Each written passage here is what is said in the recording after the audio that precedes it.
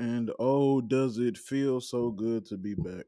If you haven't been here before, this is called Who's This Podcast For? A podcast about nothing and everything and all of it. My name is Nathaniel, Nathan, Smart. You call me what you want. And this is the return of a century. This is it. We are back. It's been, honestly, it's only been like 14 days since the last time this you will hear my voice on an episode, which will go up today, right immediately after this recording. But it feels like forever because I've done a lot. By done a lot, I mean I've driven like 2.5 hours away and proceeded to stay in the mountains with my family, my extended family, obviously, wifey's family, which is my family, for about 10 days, or 10 or 11 days in a cabin in the Smoky Mountains up in Pigeon Forge slash Gatlinburg, Tennessee. What a wonderful time. We do it every year. I explained this in the last few episodes, I think, but I just want to talk about that experience really quick. But before we get to that, it was a wonderful trip. Um, I have a few other things to talk about. I'm going to be honest with you. I'm not going to try to stretch these episodes out that long anymore. If they make it to an hour plus, so be it. That's fine. That's great. If it's only 40 minutes, if I'm giving everything I've got and that's all I got to talk about, then I'm happy with it. You know, I'm not going to force it. I'm not going to try to stretch it because I think that's how you start to bring the productivity level of your thing down, and I don't want to do that. I'd rather be here 35 minutes, you get everything I got and then some, instead of an hour and 10 trying to find things to talk about. That's just me. I've never been that type of person, and I feel like I was doing that before I left, and I don't want to be that person, so I'm not going to. What you will get is what you will get, and I think you will enjoy it, and I know I will. And I've missed this, and I missed you guys, whoever's listening. I've missed you, and I'm so glad to be back. But today we only have a few things to talk about. Haven't been to the theaters in a minute. Hopefully that will change next week because again, this week looks like it's going to be a dud. For things that I like, you might love a lot, but I'm not interested in much coming out right now. But next week we have Nope, so it won't be ready for the episode next Wednesday, but it'll be ready for that next week. The week after that because I will go see it as soon as it drops. Come out July 22nd. I think it's a Friday. I'm seeing it that 23rd, probably that Saturday. Might see it twice if I love it enough. Might go back that Sunday and see it again. By that Wednesday, I'll be ready to talk about it. Don't you worry about that. But this week, probably not, because I don't think anything's coming out. But we do have some things to talk about. I bought 4 criterions. We talked about the Criterion collection before on here. I bought 4 movies. I've seen 2 movies at home. And I'll talk to you about my trip and why I love traveling and why I want to see more of this great world we're in. And that's what we got. So let's get into it. Like I said, I just got back from Gatlinburg last Saturday. At the time of recording, this is Wednesday. So it's been a few days home. And we go every year around the same time. We try to put it around a certain person's special birthday, which is on July the 4th, believe it or not, it is. And that's a special day for him, more than the holiday itself. But we do it every year. We try to do it every year, and it's always great. It's always great. It was great this year. It was wonderful. Just being around those people who I love dearly. Having not seen some of them for December, January, February, March, April, May, June, for about 7 months because we hosted Thanksgiving and they came up here to Chattanooga. So that was nice and lovely. We haven't seen them in 7 months. Some of them we haven't seen in a year because some didn't make it to Thanksgiving. So it was the year since the last cabin that we seen them, and it's always great. And we missed out on a few people who we desperately wanted to see, but we'll see them again soon. I'm sure. And I just think it was great, man. It was wonderful. What I'll tell people is, if you have mountains close to you, do what you can to rent a cabin. Get a group together, split it 8, 9, 10 ways, and rent a cabin because I think it's invaluable how much fun and how lovely that is, especially if you're high up in the mountains. And this was significant because this was my first year driving. I obviously we split the driving with my lady. We would When we were farther away, we would split it. So if it was 6 hours, I drive 3, she drive 3. And then we were there, she usually drive around the most, and I didn't feel right about that. I feel like the man should be driving.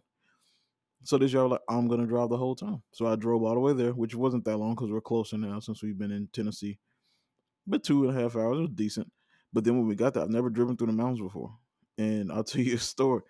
When we got there, we were trying to find a cabin. We got the location, put in the GPS, and it didn't take us all the way there. It took us to a four-way intersection in the mountains, and we had to figure it out ourselves. Mind you, this is my first time driving in the mountains. I'm nervous. We're high up. My wife's ears are popping because I guess as she goes up in elevation, her ears pop. Um, I got music on. Had to turn it down because I need to concentrate. I'm driving very slowly through these winding roads. There are other cars passing us. Don't know where the house is, and we finally find it. And after that, I was like, man, I feel like I can run through a brick wall if I just navigated these mountains like this, not knowing where I'm going. And mind you, I'm a person. I need to know everything about where I'm driving. I need to know where we're going, when we're leaving, and where we're going after that. I don't like to drive aimlessly, especially in a place I'm not known. I don't know. Like I'm from Vicksburg, Mississippi. I'll drive around there with no GPS on because I know those streets. Even Starkville, Mississippi, which is where I went to school, I'll drive around there too. But when I used to visit Montgomery, Alabama, nope. I need to know where things are. But then in Chattanooga, I definitely need to know where things are. And definitely in the mountains, I need to know where things are. And that was an experience. That was the first day trying to find it. And check this out. Our place, we were the only house on this road. It's a windy, steep, elevated road, and it's hard to drive back down and turn around, especially when a lot of cars get there. And when everybody was there, it was 11 of us this year, I think, 11 or 13. It was like 4 or 5 vehicles. Hard to get up. You have to back down this road. When I tell you there's no rail, there's nothing stopping you from going over there. You just have to back straight down. Now, luckily, our car has the little like thing to where like you don't even have to look back. It as soon as you put it in reverse, it shows the little thing on the display, and you can just back straight out and look there.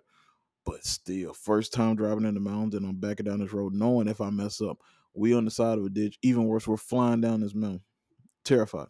But I did it every single day. My wife never drove. She only drove once. It was just to move the car for somebody else to get out. That's all she did because she had the key, and she was right there. It was fine. Anytime we went to Gatlinburg, anytime we went anywhere, I was driving. And was it nerve wracking? Yeah, because I might have had a bit of anxiety. I might have been like, man, this is rough. But I wanted to do it. I wanted to prove it to her, prove it to myself, and I did that. I'm proud of myself, and that makes driving easier. A lot of people might be like, drive all the time. Yeah. Um, I don't know when it got with me that driving was rough. Maybe a few years ago, I had hit a deer and totaled our car, and I feel like ever since then, I've been like, I don't know about this driving thing. But I think I finally got over it. I think I'm good now. And driving through those mountains was part of it. That made the trip kind of memorable because, like I said, it was my first time driving up there. And we've been going there. We only missed 1 year since 2018 and that was 2019. So 2018, 2020, 2021, and then this year. That's 4 years out of 5 we've been going. And I haven't driven around Pigeon Forge, Gatlinburg, Seaverville, Townsend, Maryville, none of that area where we frequent every year. And I finally did it all the days, anytime we were driving on the strip, to Gatlinburg, which is about 30 minutes from Pigeon Forge, about 15, 20, 25, somewhere in there. We stayed in Pigeon Forge, but we were going to Gatlinburg. That's where all the festivities were, and that's where all the activity is. So driving over there, parking, I get real anxious about some of that stuff, and it was fine. It was not a bad thing at all. So I'm very grateful for that. I loved it dearly. I loved the nights of just playing Monopoly with all the younger kids, all the like. We got me and Jasmine, my brother Zach, which is her brother, but he's my brother. Um, his lady Natasha, who we absolutely adore, and then the younger girls who are like 13, 15, 17. Us just sitting around playing Monopoly. And then one night, Jasmine's mother, Kim, and her significant other, her husband, Groves. So we're just all of us sitting around the table playing Monopoly, having a great time. People just dropping out one by one by one. And me and Jazz take over the whole thing. But one of the girls, Jocelyn, who's like 15, she held her ground, stayed in there, and it was just fun. We were battling. I'm just reminiscing on it now. I don't think I ever really got a chance to um until now, going over it in my mind because as soon as we got back, we were start washing clothes and just tried to rest and relax before the week started. We had 2 days basically, or a day and a half, And now I'm kind of sitting back and thinking about all the great things about it, and it was just wonderful, man. Beautiful cabin too. Um, Going to Anakista for the first time, riding the sky lift up, which is terrifying and exhilarating. It's not going fast at all, but it's taking you up to this kind of like grouping of places like up in this mountain. And the only way to get there is to ride a sky lift. You got to ride it back down when you leave. And then we walked through the forest on these suspended bridges, and they were creaky, but it was fun and also exhilarating. Remind me of last year, we also took this skyline up to this other place, and this bridge was so freaking high, man. I tell you, I was terrified. It was long and high. It was like it was. I don't even remember what the place is called, but this year we went to Anakisa, and those bridges weren't as bad, but just a beautiful view, beautiful mountains. I love it. I'd live here. I'd live in the mountains my entire life. The only one that's like potentially fighting the mountains in my mind is the desert, like Arizona, which I never really had an interest in living in the desert until I watched the Succession episode one. I think episode season one, episode seven, Austerlitz. I think that's what I'm gonna look it up, and I know I'm right because it's the best show ever. We're gonna do an episode on Succession at some point. Don't you worry, we will do an episode on Succession at some point. This was season one. I bet it's episode seven. No, that's okay. Here we go. Here we go. Here we go. Yep, Austerlitz, July 15, 2018. In an effort to fix his public image, Logan agrees to a family therapy session at Connor's New Mexico ranch. That ranch, that changed my whole thing. We watched that episode, me and Jasmine, like 2019, we first getting into the show. And I was like, I didn't know that you could live in this. It looked like a Spanish war fort. It looked like something out of the Mexican American War that they would have held up in and been shooting down at the Americans. It looks amazing. And I was like, that desert landscape, that house, also that dry heat. It's not like humid heat back here in the south where it's 93, but it feels like 103. No, if it's 93 out there, it's a 93 because there's no humidity. It's dry heat, which is what I prefer. Because once you get into shade with dry heat, it cools down precipitously. You can get in the shade when it's humid. You still gonna feel hot, muggy, sticky, nasty. Like it's just like thickness in the air you can't breathe. So that's the only thing potentially stopping me from wanting to stay in the mountains. If it wasn't for my newfound love of like adobe style houses in like New Mexico and Mexico and kind of in deserts, you kind of see them in certain parts of California. All of that in like the southwest part of this country. I will be in the mountains my entire life. I want to go to Aspen. I'm not going to necessarily ski because I'm not trying to break my neck, but I'll stay in a lodge cabin and just look out and watch everybody else. I think that's beautiful. Absolutely love the mountains. And we want to go back maybe this year, next year when it's snowing. So we want to go back in like December. Gatlinburg is notorious for getting some snow. They usually get snow every year, maybe January. Somewhere just when it's cold. We just want to go back. We always go when it's hot, and that's great in the summertime. Want to go see the snow on the mountains and be bundled up and driving around. That's a dream. We're gonna do that very soon. But yeah, I recommend going to Gatlinburg, going to the Smoky Mountains whenever you can. It's one of the best mountain ranges. Might be the best mountain range. I haven't experienced a lot of them. I'll be honest. Like the Rockies, I haven't experienced, like I said, in Colorado, but I would love to.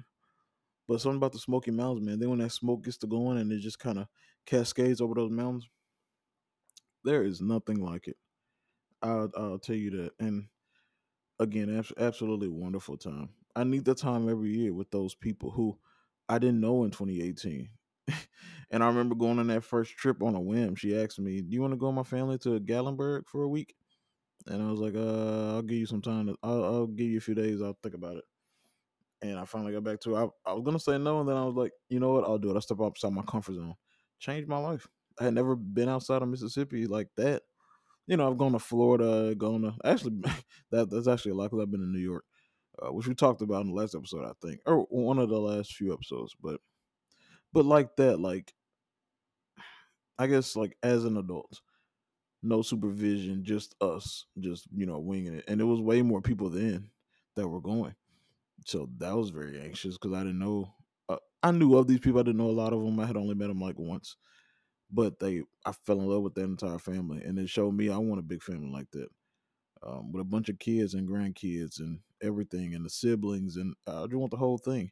I want to be like 80 years old, sitting in a rocking chair and looking around, and Seeing all my family just talking and laughing.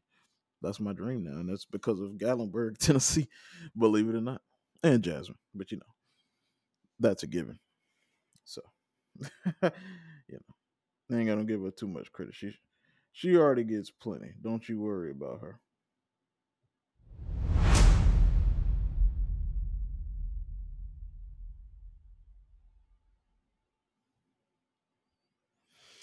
So that was my recap of my trip to Gatlinburg. Um, like I said, I have seen two movies since I've been back. Cause who's this podcast for? This podcast is primarily movies. You know, we dibble and dabble and everything, but you know what we're going back to. It's our bread and butter. And I had to start with one. Speaking of Gallenberg, real quick, because it's a transition into this next topic. This movie I watched. I I was uh I was in Gallenberg, and there's this movie I've been wanting to see because I would watch this YouTube channel. I don't. The channel is a long name. I'll read it to you because I do want to give them props for what they do. I was just gonna tell you what the actual thing is I'll be watching, but no, I'll give you the name. It's called Cinefix IGN Movies and TV. Cinefix dash IGN Movies and TV. It's a movie channel. IGN is home for informational and entertaining movie and TV show content made by experts for the modern day cinephile. Subscribe for regular deep dives and top 10 lists as well as series staples like things you didn't know. What's the difference in brilliant moments? Now, I love their top 10 lists and their brilliant moments, and the rest is cool. But I go there for the top 10 list. And one of them, actually, believe it or not, I found this group or found this YouTube channel in Gallenberg. It wasn't this year. I think it was in 2021. And that kind of really opened me up to them. So for a year now, I've been really getting into their stuff. And they talked about a movie once on one list. I think it was for best performances for Elizabeth Taylor. It's a movie called Who's Afraid of Virginia Woolf. I watched it was made in 1966. Directed Mike Nichols, who also did The Graduate in '67, I believe. You'd think they have his movies right there, but I can't find. Yeah, 1967. So he's established. So he directed this movie starring Elizabeth Taylor, Richard Burton, George Siegel, and Sandy Dennis. Uh, Kind of a four-hander, a two-hander really, but a four-hander. Four main characters, not much else. A lot of dialogue, and that's an understatement. The dialogue is it's. I'll say that for a minute, but here's the thing: I've been trying to find this movie for like a year now, and I haven't. It's never been on any streaming, and I'm not quick to rent stuff. I'll watch it first, and then decide if you rent it because I really don't like spending money on stuff, which is going to be hypocritical to what I say later on about my criterions because I haven't seen any of those. But willing to take a risk, and I kind of know what I'm going to like and not like. Now, sometimes you surprise yourself. You be like, "Oh, I didn't think I liked that, and I did," or "I really thought I'm gonna like that, and I did like a few parts, but not the whole thing." So you can kind of screw yourself on that stuff. But I don't think it's I don't think it's that bad. And I think it's necessary to watch stuff first before you buy the physical copy. But here's the point: I've been looking for Who's Afraid of Virginia Woolf for a long time, and we finally got the Gallenberg. Like the second day, I just happened to look it up because I was on HBO Max, and it was there, and I was like, "It's on HBO Max." I'm watching this as soon as I get home, and I was thinking about showing like the kids that, and I was like, I don't know, a 1966 black and white movie. Would I have wanted to see that if I was 15 or 13 or 17? No, this is new for me to actually get excited about something like that. So I decided to wait and I watched it myself. And I watched it 2 days ago. I'll give you a brief synopsis real quick before we get into it. History professor George and his boozy wife Martha returned late one Saturday night from a cocktail party at the home of the college president, Martha's father.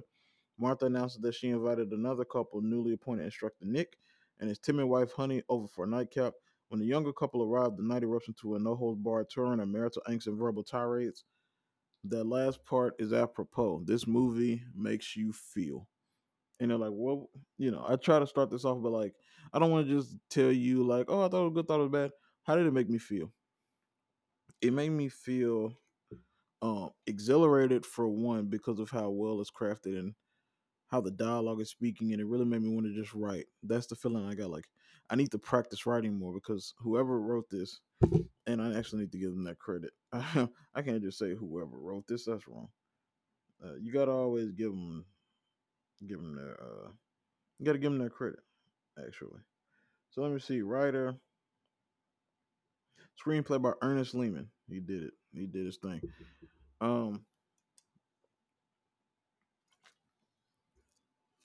I felt exhilarated because I I'm weary for great writing. I just wanna. I'm longing for great writing, and a lot of modern movies you just don't get it as much. You know, there's no shade to anybody, but it's kind of. But writing today just isn't as solid as it was back then. I don't know what it's for whatever reason.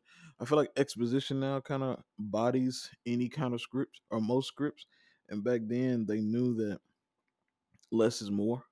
You can get it through visual storytelling, or you can get it through just more interesting ways. I just feel like a lot of movies today are very timid and shy in how they go about the exposition, uh, phoning it in and making it very obvious. And this movie did not do that. It didn't have much anyway, so maybe that's the point. But I just think it's storytelling. How this movie is wrote by Ernest Lehman was amazing. But let me tell you how I felt. I felt exhilarating for one because of the writing, but I also felt very drained, and that's not a bad thing. You watch this movie, by the end, you should feel drained.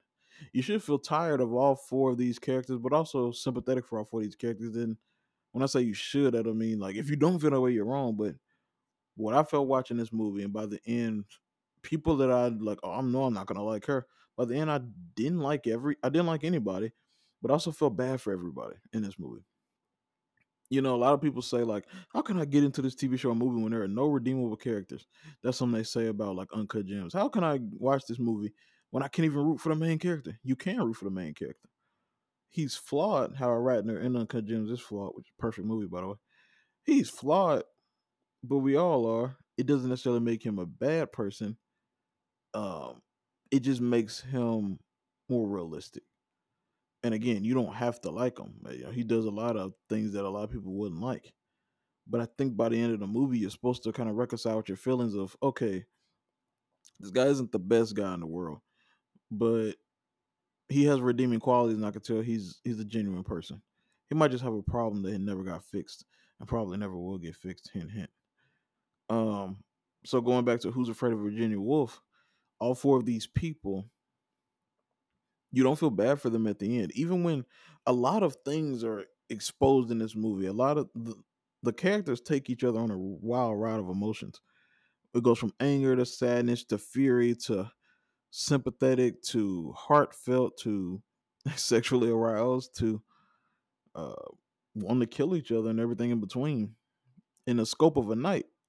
It's one night, and I love movies that take place in like one day in one setting. And this movie has like two settings, and I think that's enough. I think that works wonders. I love movies like that. Feels very pressurized. Um, but yeah, I felt a real connection to these people just being flawed, and also being manipulative and being quick to anger. And I know we're not supposed to be those things, and I'm not saying that right. I don't think these people are good necessarily, but I do think they're real, and that makes me connect more than like if they're good. I don't need the everyman who's gonna, oh, he's plucky but he's got a heart of gold and he's gonna, I don't care about that. I want somebody realistic who kind of mirrors me in my life, because I know I'm not perfect, and I know I have things I need to work on. And seeing that on screen. Also, here's the thing. Here's the bad thing I hate about like uh, diversity and stuff like that. I saw so much in these characters in myself, and all of them were like middle aged or late 20s, early 30s white people in the 60s, and I'm a middle, almost 26-year-old black guy in the South. Like, it's not even the same. It's not even the same living experience, but we've experienced life the same way, and that we're all flawed. And so I can take stuff from them that they probably could never take from me, and vice versa. All right. You don't have to be a black man to take something from somebody else. Just because I'm a black man, I can take things from anybody if they're well written and they actually make sense and they're realistic. Because we all have things in our life that we can pull from and be like, oh, you go through the same thing, even though we live two completely different lives. That's interesting. Small world, huh? It's kind of what I felt here. How this narrative unfolds, which is not much of a narrative, is more of a conversation, which is a lot of people say that's the most uncinematic way of telling a story. But if you do it well, again, going back to the writing, if it's done well, it can feel as cinematic as anything else. How this onion just kind of unfolds and unravels, and you see a side of these people you don't see at the beginning, and by the end, you see a whole different person with new added context, and you're like, wow, maybe I didn't give you a fair chance, or maybe I gave you too much credit. I just think that's done so well. And these people become very nasty to each other who they're supposed to love.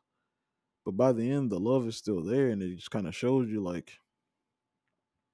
um, like I said, being a flawed human doesn't make you a bad human. And it doesn't mean you love somebody any less if you do bad things to them. Now, I'm not saying do bad things to people.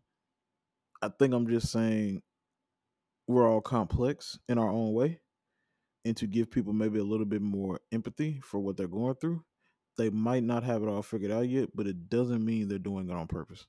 I just think that's probably the the answer to that. Beautiful black and white cinematography. I will look up the cinematographer's name because I do think this stuff is important, and I think you need to give people their credit. Haskell Wexler did a beautiful job with this kind of chiaroscuro, just this very brooding, dark black and white, but it's popping and vibrant, and it lends itself so much to that storytelling. Um, into movies in general, I think more movies should be in black and white. I know it's probably kind of trite now. People see it as like, oh, you're just trying to look pretentious, and no, it looks beautiful. And a lot of people don't know how to light movies well now, so it would do a lot to not have to worry about all those lighting. Just do black and white. It's simpler, but it can also be as effective, if not more. And I love this movie. I gave this movie a 5 out of 5 on the letterbox and a star. It's one of those movies I implore everybody to see. I haven't seen this movie that I'm comparing it to, but it probably will remind me of My Dinner with Andre from what I've seen from that movie. Just a two-hander with two guys just talking about their experiences, which I want to see soon. I probably will see soon by Louis Mel. But yeah, I love this movie. Elizabeth Taylor was fantastic. Richard Burton was fantastic. See, I heard a lot about Elizabeth Taylor going into this movie. Everybody was actually Don Siegel and I think Sandy Dennis. All of them were great, but Richard Burton was he's like a mad scientist. The energy he's exuding in this movie. And I don't think I've ever seen him in anything, or unless I just didn't know. And I think the only people that won this movie was nominated for like every Oscar. I think it was nominated for every Oscar that year. I think it won two: Best Supporting Actress and Best Actress for Elizabeth Taylor and Sandy Dennis. But Richard Burton, man, he kind of stole this movie a little bit. His unveil in the third act of his like kind of shrewding, scheming plan to get back at Elizabeth Taylor for something she did early in the movie. It just he's menacing, but then he's kind of like your heart breaks for him because you can tell that, like I said, they're both flawed and they probably shouldn't be together, but at the same time they should be because who else is going to deal with these two people but these two people, and they know the best way to deal with these two people. I just think it works. It works wonders, and um, Richard Burton was fantastic. Elizabeth Taylor was amazing. She's like the catalyst for this movie, and it's my first Elizabeth Taylor movie, and I kind of want to just dive into her filmography. But I think that she was acting against type on this one. People were like, "How is this young, beautiful woman going to play this frumpy, old 50-year-old woman?" She did it like it felt natural. It looked real. Like, man, you are this person, even though you're not. But yeah, man, absolutely love this movie. Phenomenal. Speaking of black and white, we'll stay right there because the next movie I watched the next day was The Artist from 2011. Now, well, before I get into the theme, Michelle Hazanovicius is the director. Um, written by Michelle Hazanovicius. Cinematography by Guillaume Schiffman. Um, yeah, I'll read you a bit if I can get back to it. In the 1920s, actor George Valentine, played by Jean Dujardin, is a bona fide matinee idol with many adoring fans. While working on his latest film, George finds himself falling in love with an ingenue named Pepe Miller Berenice Bejo, and what's more, it seems Pepe feels the same way. but George is reluctant to cheat on his wife with the beautiful young actress. The growing popularity of sound in movies further separates the potential lovers, as George's career began to fade when Pepe's star rises. So this movie has a bit of a controversial past. It won Best Picture in at the 2012 Oscars for the 2011 slate, and a lot of people was like, "That's okay because this is a decent movie enough." And this is their opinion. I mean, they said that this is a decent movie enough, but should it be winning the Academy Award? Probably not. And that's interesting to me because this movie kind of has no legacy. It came out, it won the best Oscar, and it went away. And now anytime somebody mentions the 2012 Oscars, they mention that it won Best Picture and the Best Actor for the artist. And that was it. They say it's not a bad movie, it's not a great movie, and they move on. The films with the most nominations that year were Hugo with 11, The Artist with 10, Moneyball with 6, War Horse, and others. Um, so here's my opinion on it. Having not seen many movies from this year, especially in the Best Academy Award nominations, um, I absolutely adored this movie. Let me be honest with you. Oh, here are all the nominees, real quick, for Best Picture: The Help, Hugo, Tree of Life, War Horse, Midnight in Paris, Moneyball, Extremely Loud and Incredibly Close, The Descendants, and The Artist. Hugo is the one I want to see the most. I've seen The Help. It's a decent movie. I haven't seen anything else from this list. The Tree of Life is interesting because that's Terrence Malick, and yeah, I've heard a lot about that one. Moneyball, a lot of people love, but I'm getting into baseball now, but I don't really want to watch a baseball movie. Anyway, I adored this movie. I adored this movie. I'm gonna start with my rating because I think it's important. I gave it a 5 on Letterboxd and a star. I originally gave it a 4.5 because I was reading Letterboxd reviews and a lot of people was like, "It's a nice movie." Not a lot in the way of narrative, not a lot of storytelling. It feels kind of stretched out to fit, but it didn't really have enough legs in this story. But it's a nice movie. It looks well. It's well made, well performed. Here's my thing with that. Now there is a difference between a movie. Um, being simple and simplistic, but also having enough legs to stretch for an entire feature length, and a movie being too simple to where it actually is done saying what it needs to say in like 30, 45 minutes. I didn't think that was the case in this. I thought the narrative was very well made. It was very well structured, and how it went along, it justified its hour and 40-minute runtime, which isn't that long anyway. But a lot of people seem to think that this movie didn't have much to say or do, and that it was just kind of meandering, which is why it didn't have that high of a score on Letterboxd anyway. It was like a middling, like a 3.2. I gave it a 5 because I think the simplicity of the story. You got a guy in the 20s who's a big star, meets a girl, she becomes a big star. As this transition from silent film to talkies is happening, she becomes a big star in talkies. He falters, and and they both kind of like each other. I think that's enough for a feature length, and it obviously was. This movie won Best Picture and Best Actor. I wish I was watching movies like I am now at the time and was just so engulfed in this because I would have loved to see what people were saying about this. And I know I probably would disagree because in hindsight, this movie has disappeared. Like I said, nobody even mentions this movie until they bring up the Oscar and then say the artist won. Okay. And then they move on. I can't believe it. I watched this movie and it feels like something out of a past. And that's obviously what it's supposed to be because it's set in 1927 through 1932. It's supposed to fill up that time. But it's a legit silent film. There's only talking at the end. I don't think that's a spoiler. There's only words at the end. The rest of the movie is through sound. Now, if I have one critique, the sound did sound a bit derivative at times, which would have maybe dropped it to a 4.5, but I was a bit generous with it because I love the music in this movie. Some of it did sound derivative that they could have maybe switched it up in a few scenes. One scene in particular, I was like, this music does not replicate or match this uh tone of this scene. This scene is kind of sad and maybe it's a little bit upbeat. I didn't mark it off that much because the music did have a bit of an undertone of sadness. But anyway, I think that's more like nitpicking than anything. But this movie is all silent, and I wonder what audiences in 2011, because it came out late 2011, early 2012, I think, in some places. So late 2011 here in the States, I wonder what people, but they went to the theater and was like, okay, here's this movie about the artist. Okay, let's watch it. And the movie didn't do what it took $15 million to make, and it made 133.4 million worldwide. I think it made 44 million here and like 80 something, elsewhere. $44 million here on 15 million, that's decent. But worldwide, $130 million, that's great. That movie wouldn't do that today. 10 years later, 2012 to 2022, you know how much that would be? That you know how much money that would make? It wouldn't make any because it'd be on streaming. It'd be a streaming movie. You know,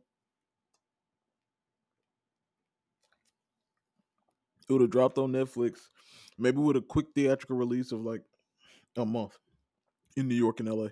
And we would all watch it on Netflix, and people would have said it was boring. And then we got nominated for like 10 Oscars, and people would have said nobody was even watching this kind of movie.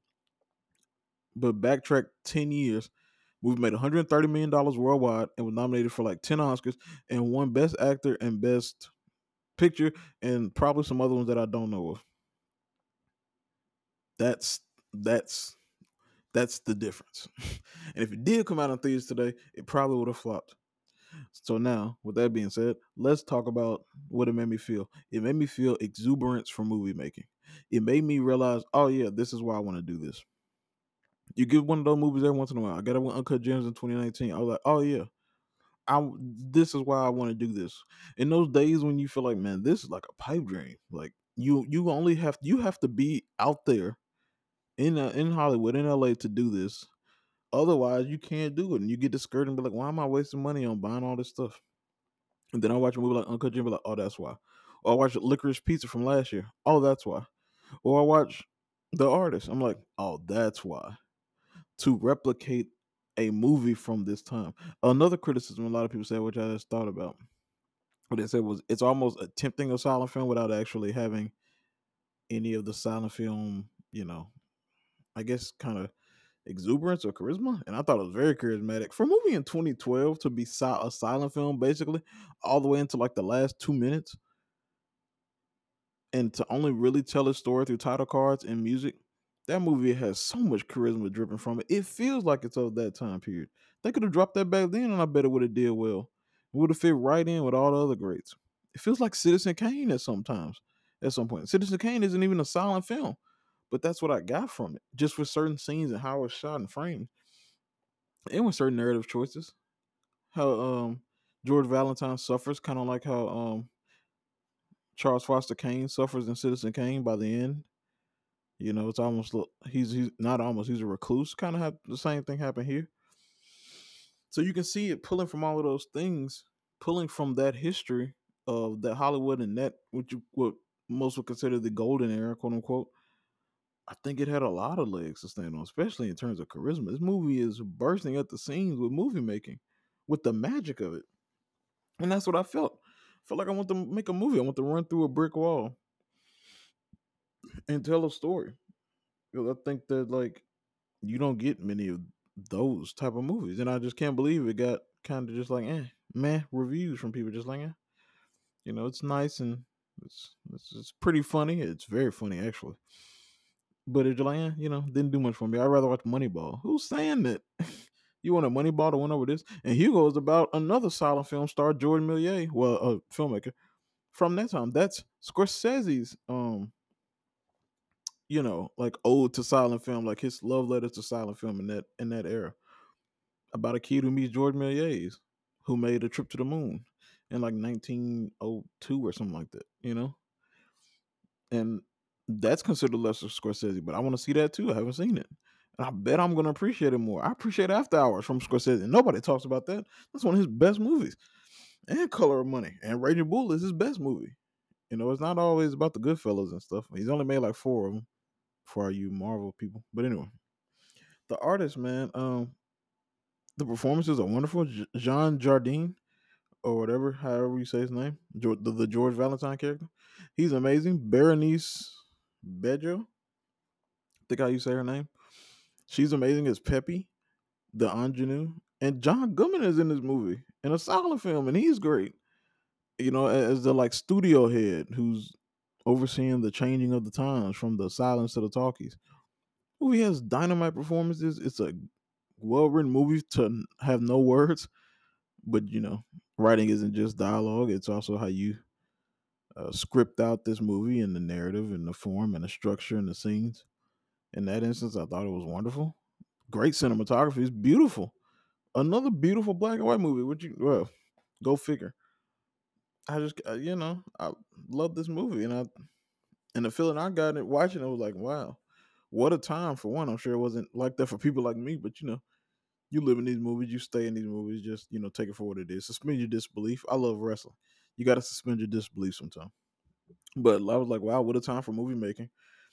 And also, what a time for movies. Just what an art form, what a genre, what a medium. The best medium I think ever because it gives you everything, even with no words. They told such a moving story with just music, the actors' faces and their acting, and that was it. And the structure of the scenes and the cinematography. That's it. That's all you needed. You didn't even need a bunch of words, and it moved me. That's the feeling I felt. Moved. I felt heartfelt. I felt giddy. I felt happy as heartwarming the movie is. In that era, a lot of movies were kind of corny, you'd say today, but I think it worked on me. Maybe I just like that kind of feeling from that time. And I'm also getting into silent film, so that was a good one. I think that's the first one people should watch if they want to get into silent films. I didn't start with that one, but that is like my second or third. But I want to watch Passion of the Joan of Arc. I think that this is a good gateway to that, which is a much more serious silent film. But yeah, man, I I appreciated this movie so much, and I hope a lot of you do too if you go watch it. And please go watch it. I think I think you'd appreciate it as well. It's on Tubi right now. You're probably like, what the hell is Tubi? Yeah, I felt that way too, like 3 months ago.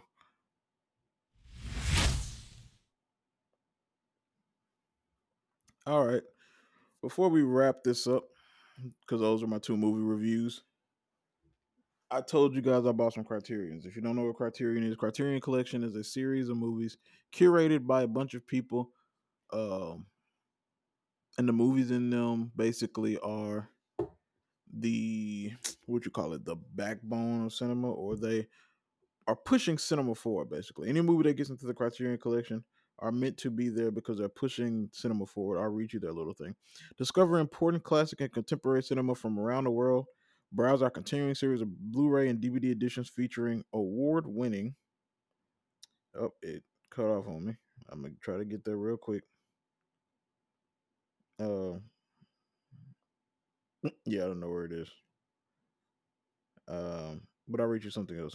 Since 1984, the Criterion Collection has been dedicated to publishing important classic and contemporary films from around the world in editions that offer the highest technical quality and award-winning original supplements. No matter the medium, from Laserdisc to DVD, Blu-ray, 4K Ultra HD to streaming, Criterion has maintained its pioneering commitment to presenting each film as its maker would want it to see it, in state-of-the-art restorations with special features designed to encourage repeated watching and deepen the viewer's appreciation of the art of film. That's the mission of the Criterion Collection. And they had a sale on Barnes and Noble this month, which I knew I was going to take advantage of. I found out about it while I was in Gatlinburg, and I was like, as soon as I get home, I'm buying them because they're 50% off right now through the month of July through Barnes and Noble Criterion Collection. Not on their site. You gotta go to Barnes and Noble for the sale, and it ends July 31st, I believe, or July 30th, whatever day of this month ends. I'm not even sure because I never know which day ends in 30 and which day ends in 31. So this one is 31, and my month has 31. Oh, this must be a leap year or something. Anyway, so I bought four of them. Ran me a pretty penny, but they were half off. Usually they're about $40, but half off they're 20. So I bought four. Made up the difference, I guess. I'm gonna run these through with you. Give a little bit on them. Um, Mind you, this time, like I told you earlier in the pod, I tried to buy Criterions I've seen and I love. This time I want to go in completely blind. Not completely. I know about these movies. I've seen a little bit of these movies and I know what they're about and I know who made them all and stuff like that. So I was interested, obviously. I'm not buying anything just on faith because you might hate it. But if I know what a movie is, I'm interested, I just haven't seen it yet, I'll buy it without seeing it first. And that's what I did. That's what I want to do with these. So I did it. Next time I'll probably buy stuff I've seen like Oakja by Bong Joon-ho and Uncut Gems again by the Safdie brothers. I already own the Blu-ray, but I want the Criterion cover, so I might do that. Might buy Raging Bull. by Scorsese. My favorite Scorsese movie, his best, I think. But let's get to these four movies real quick, and we'll get out of here. So starting off, 1985, we have Brazil. Um, I'll read you a bit. In the dystopian masterpiece Brazil, Jonathan Price plays a daydreaming everyman who finds himself caught in the soul-crushing gears of a nightmarish bureaucracy. This cautionary tale by Terry Gilliam, one of the great films of the 1980s, has come to be esteemed alongside anti-totalitarian works by the likes of George Orwell, Aldous Huxley, and Kurt Vonnegut Jr. And in terms of set design, cinematography, music, and effects, Brazil is a nonstop dazzler. I've heard so much about this movie um, that it's pretty funny, but it's also a warning of the future, and it's predicted some things that's happening today. So that's a movie I've always wanted to see. It's never been on streaming, at least not when I was trying to find it. And I just went ahead and bit the bullet and got it. Very excited for that one. If you think that sounds good, you know, check it out. Hopefully, if it gets on a streaming service at some point, or go rent it somewhere. I'm not against that either, but it got to be for an important movie. This one is shout out to my brother Ian Smart. He been telling me to watch this for a long time, so I went ahead and bit the bullet. This one is from 2001, 2002, somewhere around there.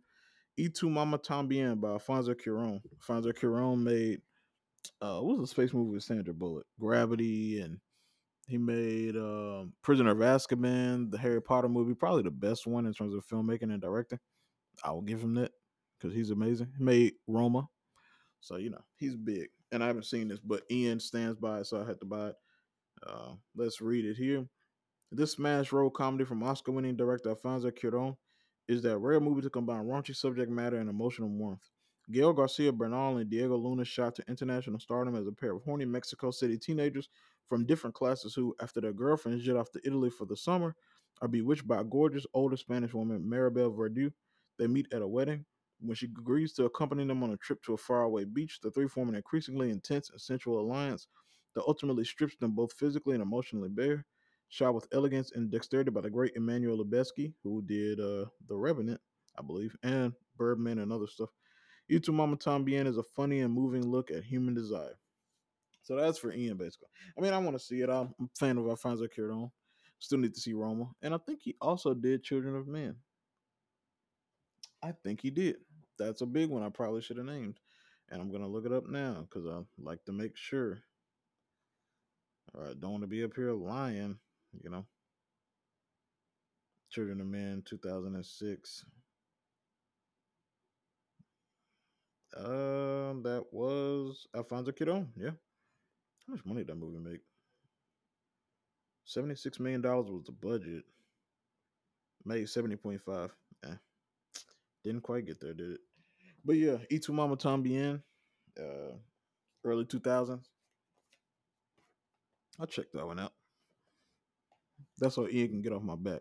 Here's a third one. It's called All That Jazz, director Bob Fosse, 1979. The preternaturally gifted director and choreographer Bob Fosse turned the camera on his own life for this madly imaginative, self-excoriating musical masterpiece. Rush Scheider gives the performance of his career as Joe Gideon, whose exhausting work schedule mounting a Broadway production by day and editing his latest movie by night, and routine of amphetamines, booze, and sex are putting his health at serious risk. Fosse burrows into Gideon's and his own mind, rendering his interior world as phantasmagoric spectacle, a symbol of visionary editing that makes dance come alive on screen as never before, and overflowing with sublime footwork by the likes of Anne Reinking, Leland Palmer, and Ben Vereen. All That Jazz pushes the musical genre to personal depths and virtuosic aesthetic heights.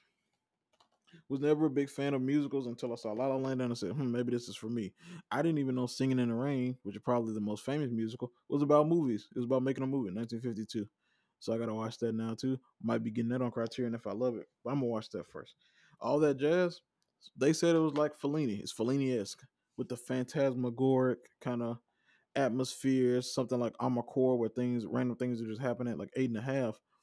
They said that this is Bob Foster's 8.5, and you know how I feel about 8.5. You know how I feel about Fellini. Probably should get his box set. I'm just gonna get all his movies and just go for a while ride. Kind of skeptical. I want to watch them first, but I trust Fellini. What's the worst that could happen? Might be my favorite director, and that's just off one movie. So all that jazz feels right up my wheelhouse. It's about a guy making a movie, uh, very autobiographical, kind of like Eight and a Half was about Fellini. So Bob Fosse channeled his inner Fellini, and I'm here to channel him. That's why I had to get all that jazz. 1979, folks.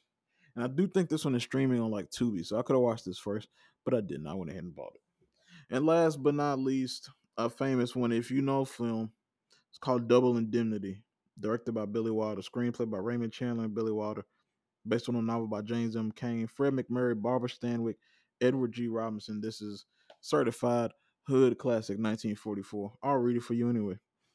Has dialogue ever been more perfectly hard boiled? Has a femme fatale ever been as deliciously wicked as Barbara Stanwyck? And has 1940s Los Angeles ever looked so seductively sordid? Working with co-writer Raymond Chandler, director Billy Wilder launched himself into the Hollywood A-list with this epitome of film noir fatalism from James M. Cain's pulp novel. When slick salesman Walter Neff, Fred McMurray, walks into the swank home of dissatisfied housewife Phyllis Dietrichson Stanwyck, he intends to sell insurance, but he winds up becoming entangled with her in a far more sinister way, featuring scene stealing, supporting work from Edward G. Robinson, and a chiaroscuro of cinematographer John S. Seitz. Double Indemnity is one of the most entertainingly perverse stories ever told, and the standard by which all noir must be measured. This is probably chiaroscuro. I think I mentioned it earlier, but this is more of the shadows, very dark darks and very gray whites that makes that big shadow. That's probably chiaroscuro, more film noir than the artist or Who's Afraid of Virginia Woolf. But I digress. We talked about Billy Wilder. We talked about The Apartment in 1960, one of my favorite movies ever, and he did this 16 years before. Also with Some Like It Hot and other great movies. I haven't seen those, but The Apartment is a certified classic, and Double Indemnity is by all accounts too. I had to buy it. It's not on anything. I wanted to see it. I want to do more Billy Wilder because he deserves it. The man's a goat and a legend. Let's start with his most famous stuff. I already seen The Apartment. Let's go to Double Indemnity. And I guess at some point, something like it hot. Not into the whole men dressing up as women, but I feel like it'll be played for play. Uh, as opposed to today, where it probably would have gotten over completely different. Would have been much more serious. I feel like it'll be funny because that is a comedy, and most people consider Something Like a Hot one of the funniest movies of all time. But we'll start with Double Indemnity. The black and white, Fred McMurray, got your femme fatale. It's the film noir of film noirs. Probably that in Casablanca, I guess, but this is the one with the wide shadows and everything. Um, yeah, how could I not? And if you notice, I have a 1944, a 1979, a 1985, and a 2001. I wanted to really change up my decades with this haul of criterions. I got one from every different decade. You know, I was looking at the 50s, I was looking at the 60s, I was looking at the 90s, the 2010s, but went with the 1940, a 1970, a 1980, and a 2000. And I like my slate. All different, all with their own personality, all allegedly great.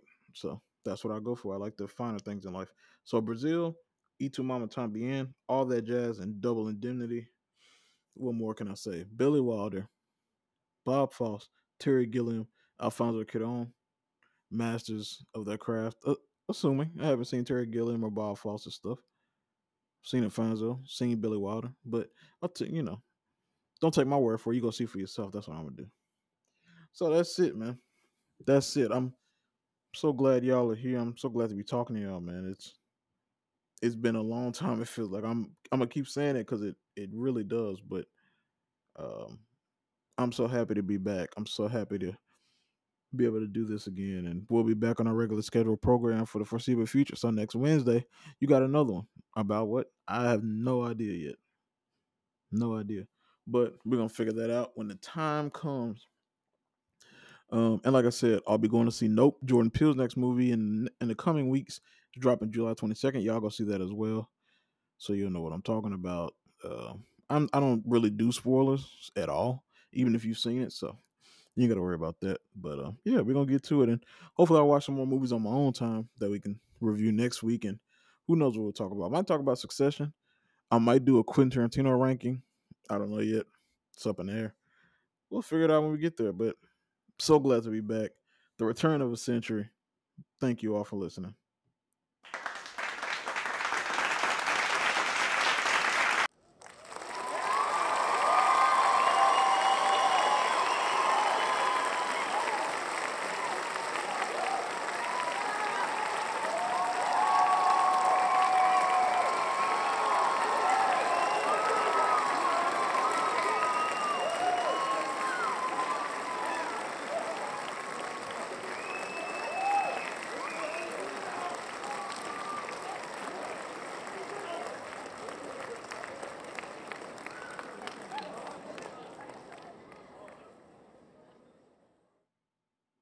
And we back. Thank you all for listening again. See you next time. Peace.